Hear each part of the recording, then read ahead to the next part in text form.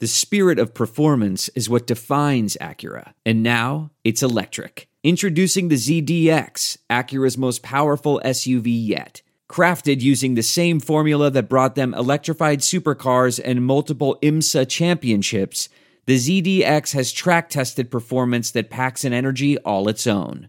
Unlock the energy and order yours at Acura.com. Hey everyone, and welcome to the quick hitter version of Catch and Shoot 2.0, courtesy of Pure Hoops Media. Our featured conversation this week is with Seth Partnow of The Athletic, and Otto and I asked him everything. Among the things we chatted about, why do we have such a hesitancy to understand the reason basketball is back is not for love of the game, but more for money? You know, Seth, one of the things I keep going back to is So baseball, for instance, is finally going to get going after month-long negotiations about what the players were going to get paid, how many games they were going to go. The NBA essentially had no negotiation, but part of the reason that we're getting back to this is because of the television contracts they have with their TV partners. It's part of the reason why this bubble atmosphere is being played at Disney World. It's funny, and there is certainly a competitive standpoint, but how much of this is also focused on the amount of money that the league needs to make in order to reach the CBA as well? Yes, I think if there wasn't a massive amount of money at stake, I don't think anyone would be playing. I think Adam Silver has acknowledged this. I think the players have acknowledged this. I think GMs and executives have acknowledged this. And I think Commissioner Silver said it in his conference call earlier this week.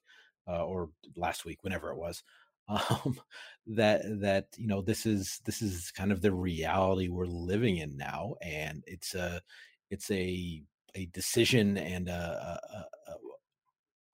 situation that every American business is figuring out how do we operate as a going concern in this environment, and the NBA is certainly one of the more high profile instances of that. But yeah, it's about the money and putting people to work, and it's not just the players and the coaches. There's all number of people up and down every organization that are supported by this, and figuring out how to continue doing business, and that's a huge part of it. And it's professional sports, so acknowledging that doesn't devalue the competitive aspect, but it just has to be acknowledged. That's an overwhelming part of what we're doing. And why are people so hesitant to acknowledge that part of it?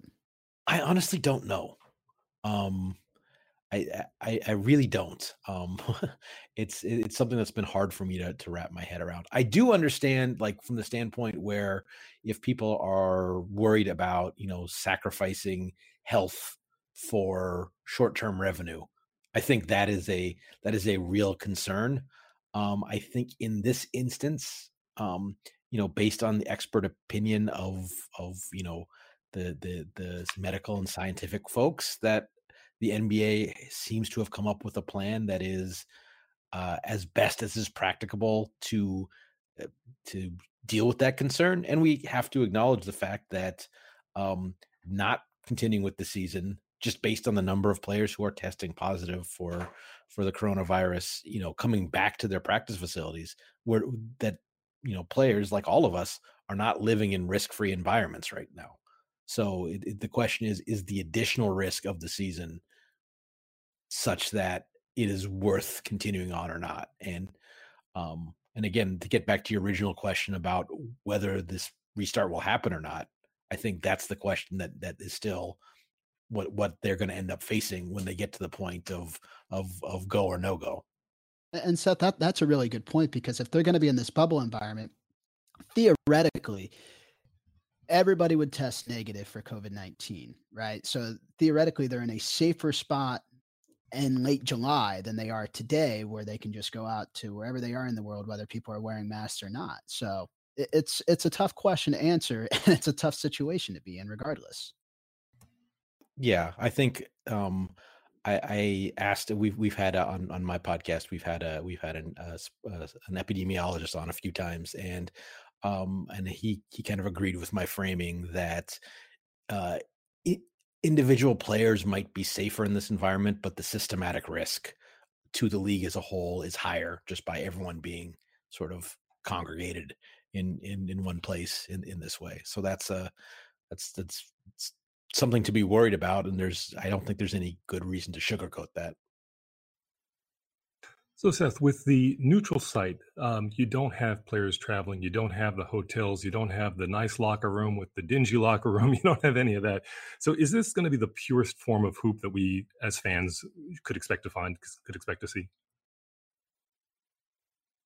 Purist is an interesting way of putting it. I think it'll be different. I think that because the season is so long, players become acclimatized to the rhythms of kind of the game, and part of the rhythms of the game is in a national TV game, the 2-minute whatever timeouts with the coach has about 30 seconds of stuff to say, and then everyone's just kind of waiting and watching the jumbotron and trying to stay focused and stuff like that. And over 82 games and a playoff run, you get used to that. And certainly over your career, you get used to that. But now that all those things are taken away, it's a different environment. I will say that without kind of the home court factor, which at this point, the research seems to indicate is mostly about reffing, with that kind of taken out of that taken out of the equation, there will be kind of an even start to most games. But how they play out, I don't know if I want to say pure, but it'll definitely be a different environment. And how that actually affects the play on the court, be interesting to see.